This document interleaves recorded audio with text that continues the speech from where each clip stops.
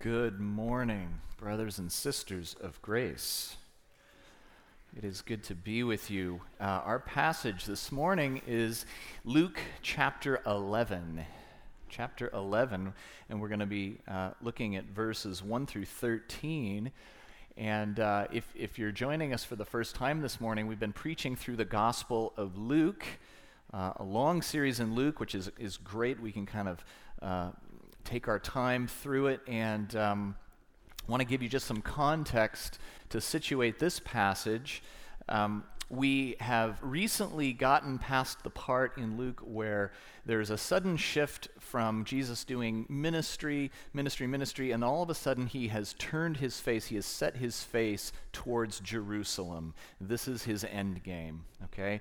And he has set his face towards Jerusalem because he knows he has been appointed to suffer at the hands of evil men and to die on the cross, to go to the cross on behalf of humanity. But along the way, as he is going, he's been sending out his disciples ahead of him to proclaim the kingdom of God and calling all people to follow him. And so what Luke is showing us here is that Jesus is very self-aware as Israel's long-awaited Messiah. He is God's beloved Son, so listen to him. Last week, Rob Lister preached on the story of Mary and Martha, and that's the story where Mary is sitting at the feet of Jesus, listening to him and receiving his instruction. And so here is a living example of doing just that, of sitting at the feet of Jesus and listening to God's beloved Son. And one thing that Rob challenged us with that I think was just really gives us a heads up into this passage is this. The question of, are we seeking Jesus for himself, and are we seeking what Jesus wants to give us? Or are we merely bringing our own agendas and asking God to bless it, as Martha did? And I think perhaps Luke positioned this sequence very purposefully, because I think that this teaching on prayer this morning from Jesus is just an extension of that idea. So Jesus is going to give us a master class on prayer. He's going to give his disciples this lesson, extended lesson on prayer, and so it's that to which we turn. So let's read together, and then we'll pray and see what the Lord has for us. This is Luke chapter 11, 1 through 13. Now Jesus was praying in a certain place, and when he finished, one of his disciples said to him, "Lord, teach us to pray, as John taught his disciples." And he said to them, "When you pray, say, 'Father, hallowed be your name. Your kingdom come. Give us each day our daily bread, and forgive us our sins, for we ourselves forgive everyone who is indebted to us. And lead us not into temptation.' And he said to them, 'Which of you who has a friend will go to him at midnight and say to him, "Friend, lend me 3 loaves, for a friend of mine has arrived on a journey and I have nothing to set before him"? And he will answer from within, "Do not bother me. The door is now shut and my children are with me in bed. I cannot get up and give you anything." I tell you, though he will not get up and give him anything because he is his friend, yet because of his impudence, he will rise and give him whatever he needs. And I tell you, ask, and it will be given to you. Seek, and you will find. Knock, and it will be opened to you. For everyone who asks receives, and the one who seeks finds, and the one who knocks, to one who knocks, it will be opened. What father among you, if his son asks for a fish, will instead of a fish give him a serpent? Or if he asks for an egg, will give him a scorpion? If you then, who are evil, know how to give good gifts to your children, how much more will the Heavenly Father give the Holy Spirit to those who ask him. Let's pray. Father, hallowed be your name. May we approach your word with renewed awe and reverence.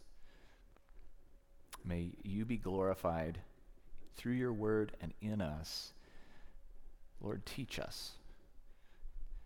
Help us to pray. We often don't know how to pray as we ought, but we give you praise that you have given us the Holy Spirit to do your will. In Jesus' name, amen. So as Kenny pointed out earlier, we have this master class from Jesus, and we often refer to this as the Lord's Prayer, right? And some of you were a little jarred as we read through it. You had automatically that memorized form of the Lord's Prayer from Matthew's Gospel. This is the skinnier version, right? But really, it's the disciples' prayer, right? This is a prayer of discipleship. And he is giving it not just to his disciples. His disciples, it says, initiated this. Hey, teach us, just like John the Baptist taught his disciples, teach us how to do that. But it's not just for them, it's for us. We see the pronoun everyone at the end of this passage. And so this is really the prayer for anyone who would be a disciple of Jesus. So let's just sketch out the layout first of the passage as a whole. We can notice three movements here, okay, three movements. The first is where Jesus gives his disciples a pattern, okay, a pattern for prayer. And then he moves on to two analogies, two very human and kind of funny analogies, to illustrate the central principle. What is the principle that should undergird the pattern for prayer? And that principle is to ask, seek, and knock with boldness before a loving Father who promises to give his children what they need most to live as disciples. And then here's the crescendo. It ends with the promise of a person. That is the Holy Spirit himself. So we're going to see the pattern, principle, person. Let's hit it as we walk through. And the question in the sermon title, all of that, all of those questions are going to get answered, right, through this teaching. So, and by the way, there's not going to be don't listen for any specific points of application. This is all application, right? We've got that, right? Okay, good. We're being taught how to pray. So let's go. I listened to a pastor, podcaster named Matt Whitman, and he's been taking us for several years now, through Matthew's Gospel, and he had some great things to say about the Lord's Prayer in Matthew's Gospel that I'd like to share with you. Yes, this is a prayer for discipleship, and he puts it this way. He says, really, when you look at this pattern, it is a sort of prayer of fealty. That is, a prayer of allegiance to a sovereign. And why? Because Jesus is bringing in a new kingdom. And so what this prayer does is it reminds us daily what is the proper posture before the king. What's the proper posture within this kingdom and before the king? And so, as Kenny already mentioned, this is really the prayer of discipleship. Okay, this is in many ways more the sinner's prayer than the sinner's prayer. Okay, because it's actually directly in the Bible here. So, what is this pattern? Well, right off the bat, we see we must approach God as holy. Right, Father, hallowed be your name.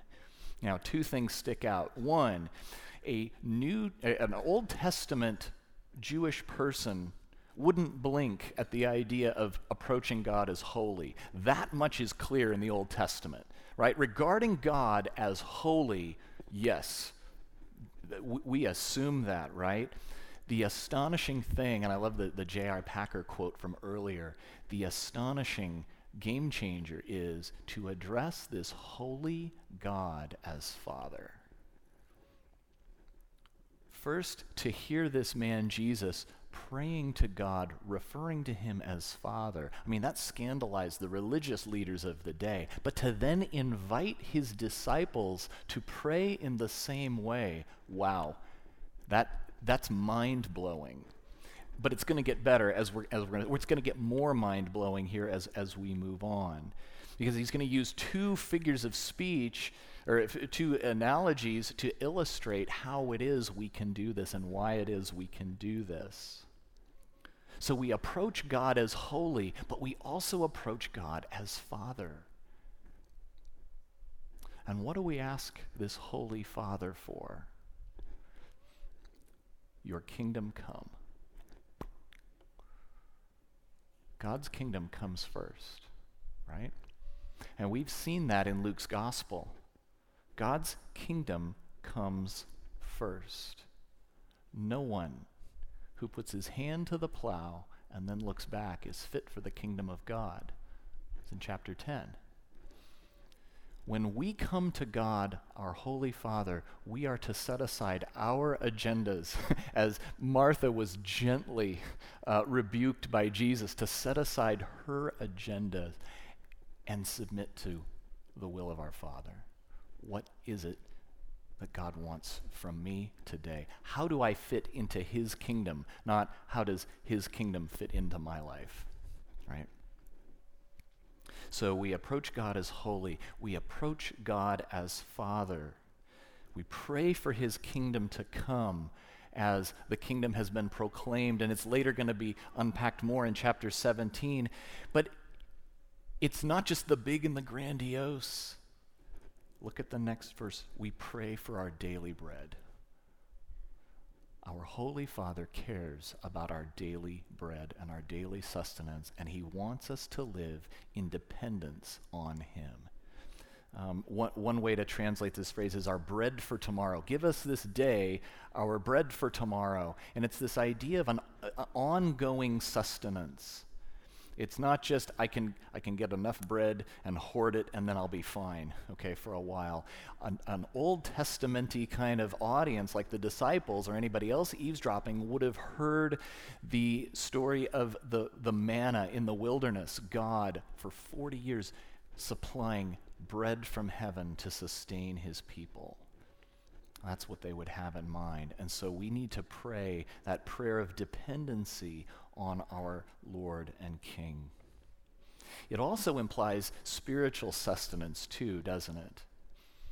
And it also implies, and here's just a fun thing to notice in Luke's gospel, and this might enrich our study. Notice how later on in Luke's gospel, Jesus is going to unpack elements of this prayer. So he's going to teach this pattern, but then he's going to unpack the theology behind it. In chapter 12, verses 22 and following, he's going to talk about not being anxious, right? Don't be anxious about what you eat or what you drink. Your Father knows you need these things, right? So he gives us that reasoning, that impetus behind it. So third, we are to ask God to forgive us of our sins. We cannot be like the hypocrite prayer in chapter 18 who boasts all of these things to God, says, oh, God, thank you that I'm not like this sinner here, right? This tax collector or something like that. We all need to come as in desperate need of God's mercy. And notice, too, we come asking God's forgiveness on the assumption that we are willing to forgive others. We must be willing to forgive others from the heart. Elsewhere, Jesus is going to teach on this. Chapter 17, he's going to teach us that, look, if we cannot forgive our brother or our sister, though they come to us multiple times throughout the day, even 70 times 7, right? Then we cannot be forgiven. And why is that? Because I don't know that it's a works kind of meritorious sort of a thing. It's more the idea of this, that forgiven people forgive people. And if we don't forgive people, that's evidence that we don't really understand the gift of God. that we truly haven't received the gift of God. I've mentioned Matt Whitman. I love another phrase that he uses. He says that forgiveness is the currency of the kingdom. It's the coin of the realm. It's what God gives us, but he expects us to then liberally dispense it to others. We receive grace and mercy and forgiveness, and he expects that we will then liberally give that to others when they ask. So we need to come ready to forgive and in need of forgiveness. And then finally, we are to pray to avoid temptation. Lead us not into temptation. Father, remove the obstacles, the stumbling blocks. Chapter 17, right at the beginning, Jesus is going to admit, yes, temptations will come, but woe to him through whom the temptations come. Woe to stumbling blocks.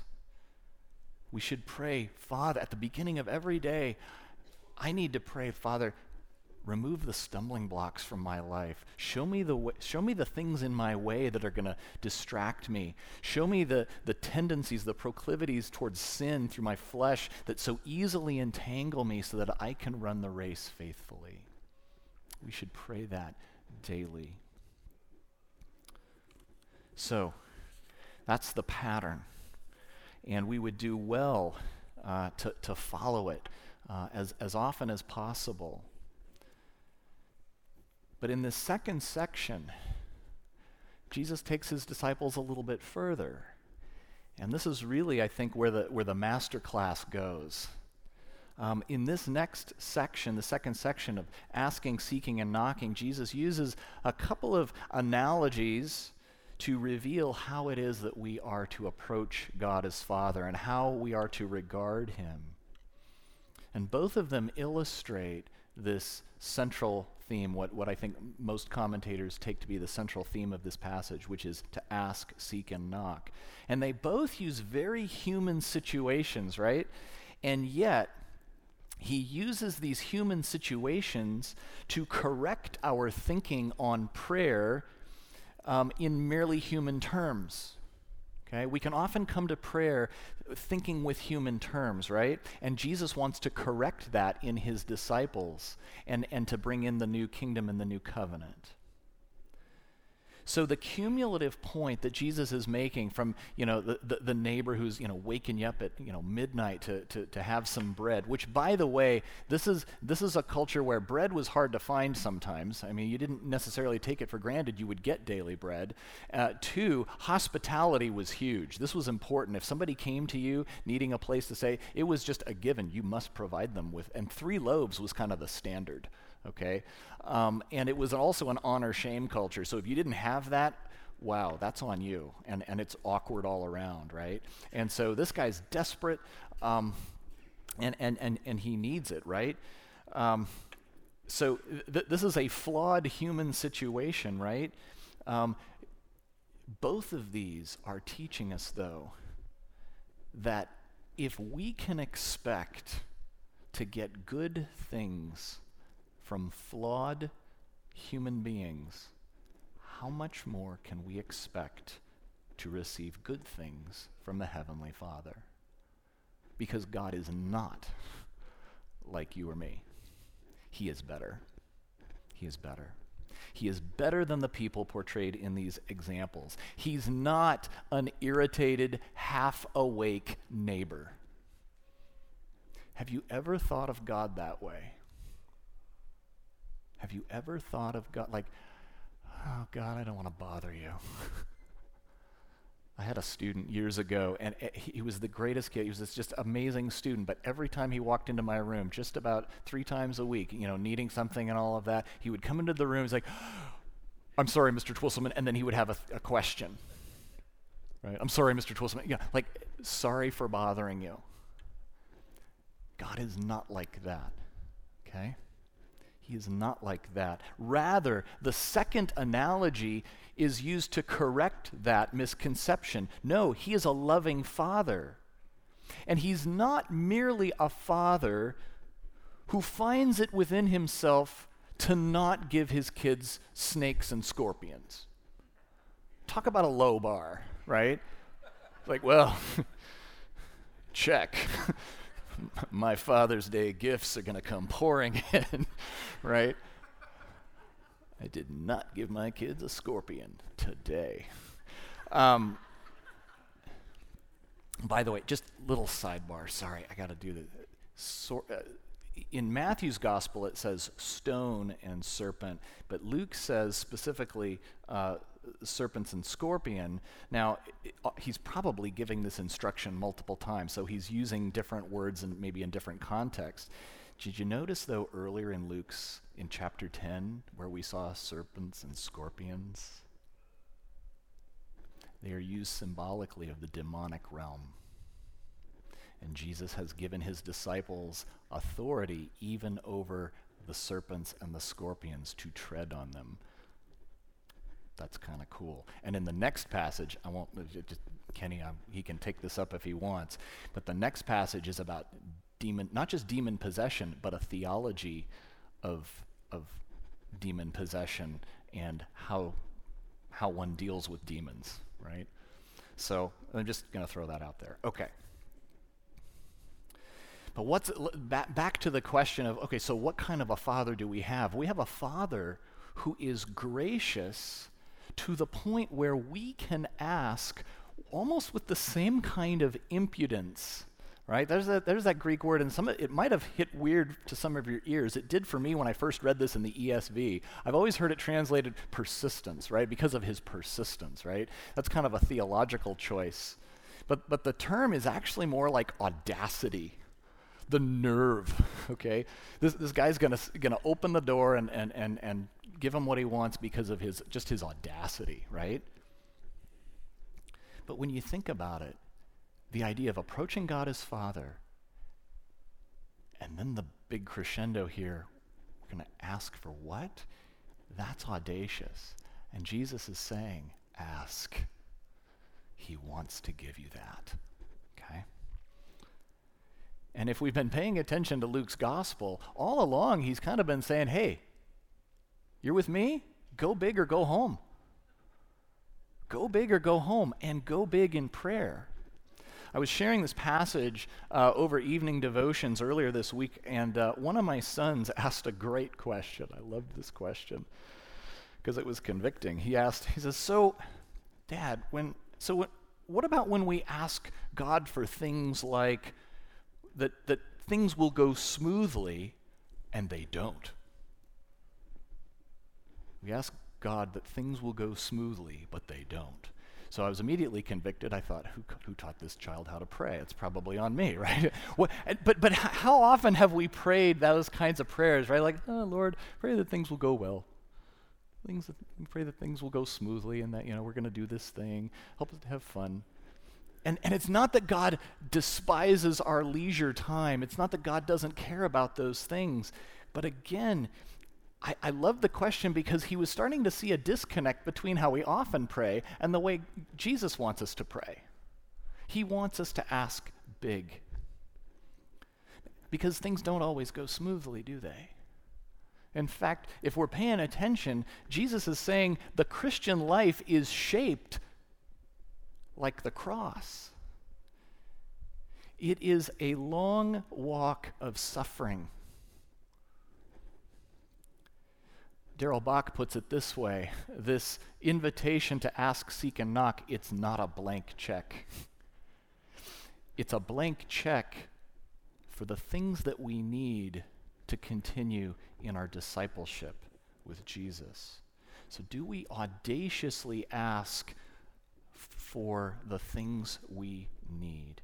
Yes, Jesus is asking big things from us, from anyone who would follow him, but he never calls us to do anything he's not also willing to equip us to do. And so, again, let's ask audaciously for nothing less than the kingdom to come. And here's the crescendo. We're to ask for the person of the Holy Spirit. Mind blown. Put yourself again in a first century Old Testament-y context when Jesus says, pray for the Holy Spirit. the disciples probably would have thought of 3 people, maybe on their short list, of Spirit-filled people, people who had the privilege of having the Holy Spirit. King David, Samson, and Elijah. David, who wrote most of the Psalms, killed Goliath, killed his tens of thousands, amazing king, man after God's own heart. Samson, superhuman strength with the hair thing, right? But it came and went. Had some issues with women. So even that was, hit or miss. And then Elijah, who gets to call down fire from heaven, right? The prophets of Baal, outruns a chariot.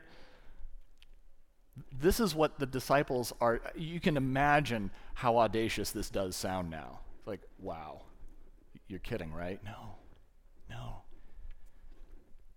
But in the next chapter,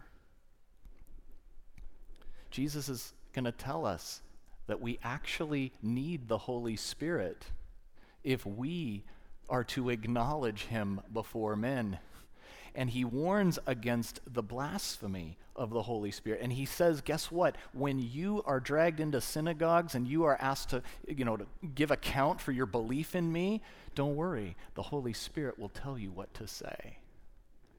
And let's not forget who Luke is. Luke wrote 2 books. And his second one is the book of Acts. And you might do this maybe in your grace group or this week. If you just comb through the book of Acts, look how often the Holy Spirit is right there as the central figure.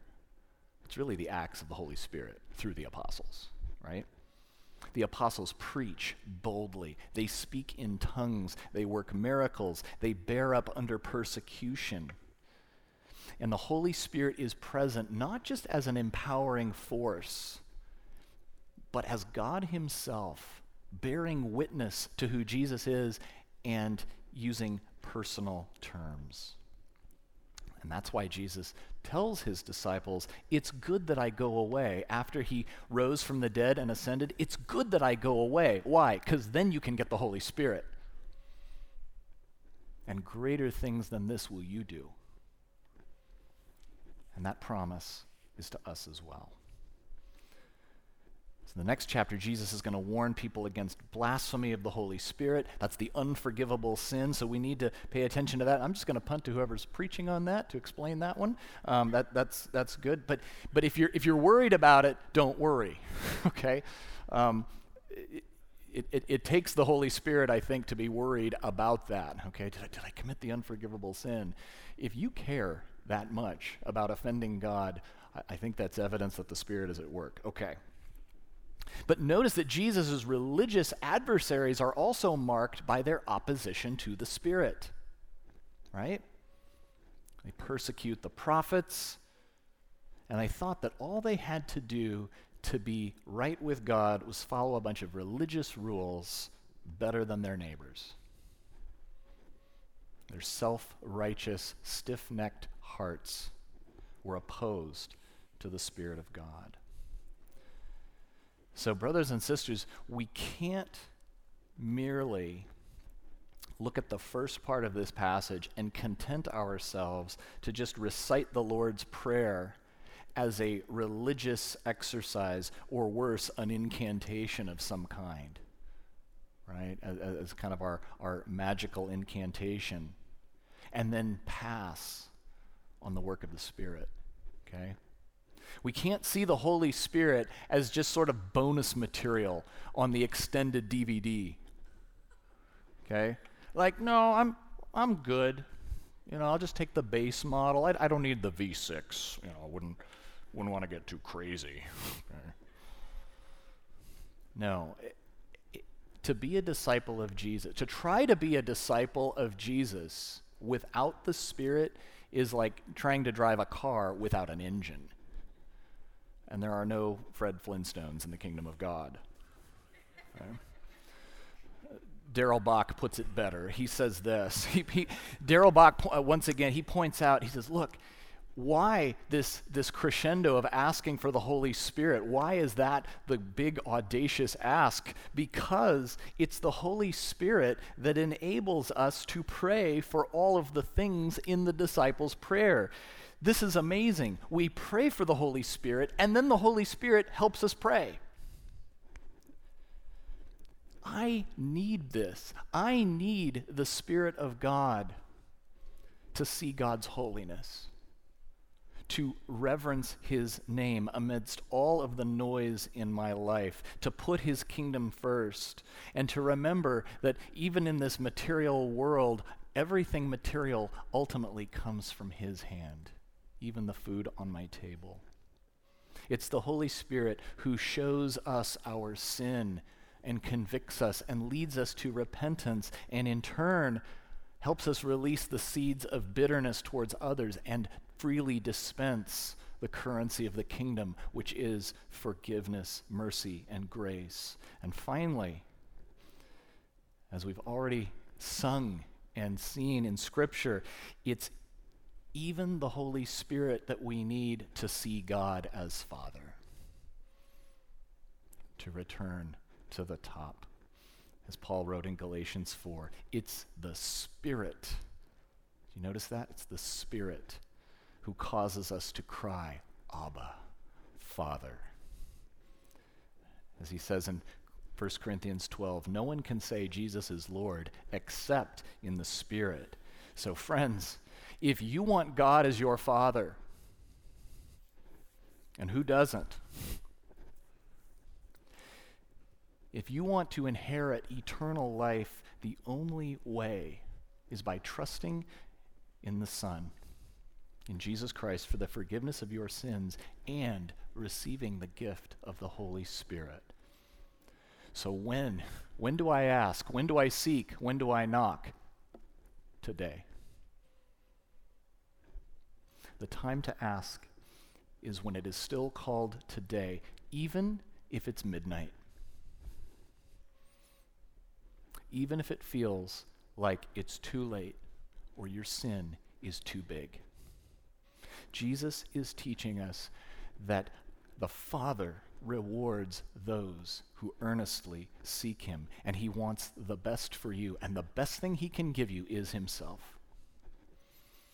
He wants to welcome us all into his glorious kingdom, and we're going to see both the urgency of this and yet the loving patience of God in the coming chapters in Luke's gospel. Just 3 quick examples. We're going to see it in the figure of the fig tree, the object lesson of the fig tree that Jesus, he's about to curse it because he hasn't seen any figs on it, but he's going to give it just a little longer, right? I want to see fruit. We're going to see it, that's in chapter 13. We're going to see it in the great banquet in chapter 14. And we're going to see it in the parable of the prodigal son in chapter 15. He wants us to bear fruit. He wants to fill his house with sons and daughters. And he desperately, desperately wants his wayward children to come home. He is not the dad who, when you've done something horrible, like when we broke the side mirror to the minivan by driving in reverse through the Taco Bell drive-thru.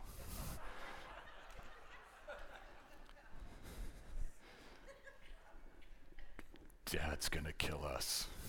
Correction, Dad's gonna kill you. You were driving. Yeah, but you thought it was a good idea.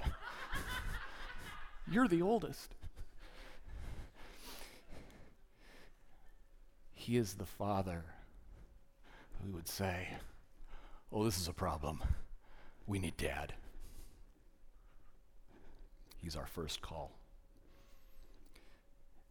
And those of us who know this Jesus, let's continue to walk in him. Let's all be filled with his Spirit so that we can walk and keep in step with the Spirit, putting on the fruit of the Spirit, and accomplish the work he has for us until he returns. As 1 Corinthians 12 all the way through 14 teaches on spiritual gifting, the reason the Holy Spirit pours out spiritual gifts to his church, it's to build his people. It's to build his church. So, I can't think of a better way to end this message than to pray. So let's pray this prayer. But here's what I'd like to do. I'd like to pray a line and just pause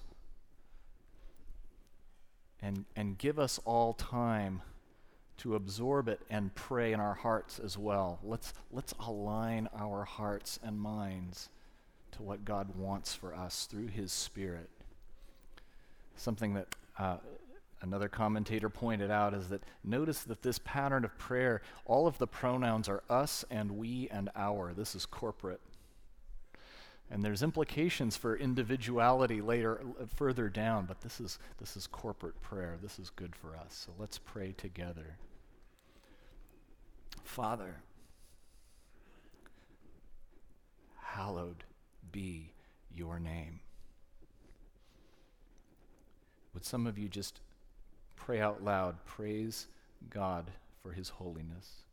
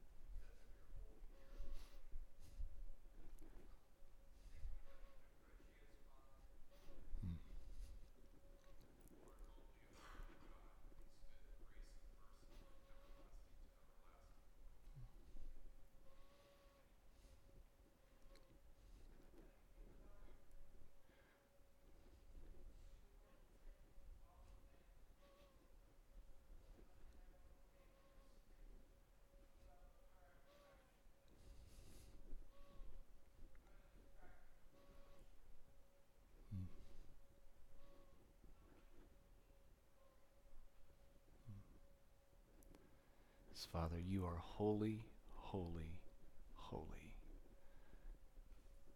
We pray that your kingdom come. Pray now quietly about that. Seek God's kingdom in your heart. Think about our own plans. And let's ask, what are God's plans this week? What does God want from us?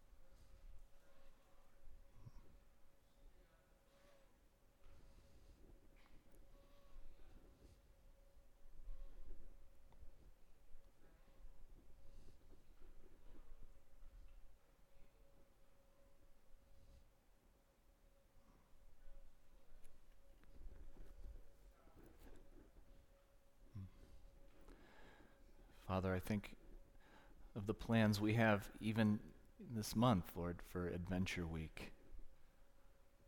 Lord, we lay this at your feet, this great work that we want to do. Help us to see this as part of your kingdom, Lord. May your kingdom come even within this ministry, Lord, that you would bring more and more disciples to you, these precious children. Empower us to do your work. And Lord, give us each day our daily bread. Give us what we need. Forgive us our sins, Lord. They are many. Help us to forgive everyone who is indebted to us. And Father, lead us not into temptation. Remove the barriers and the obstacles in our way. Let's just pause for a few moments of silence for these last requests. I want to give everyone time to just pray to the Father, just to yourself, about those things, those special needs for God's sustenance, his forgiveness, and his assistance in temptation. Go ahead and pray to yourself.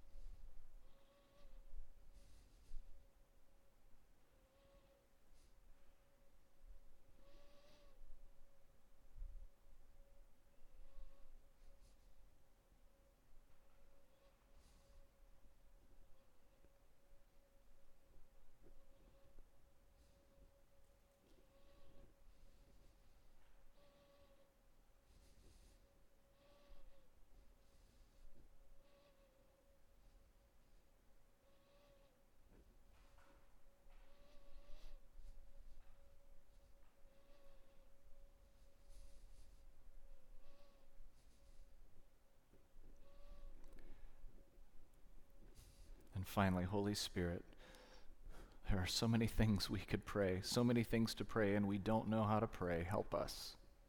Help us as we go from this place. Show us the places where we need to confess sin and we need to guard against temptation. Show us the places where we need to trust you.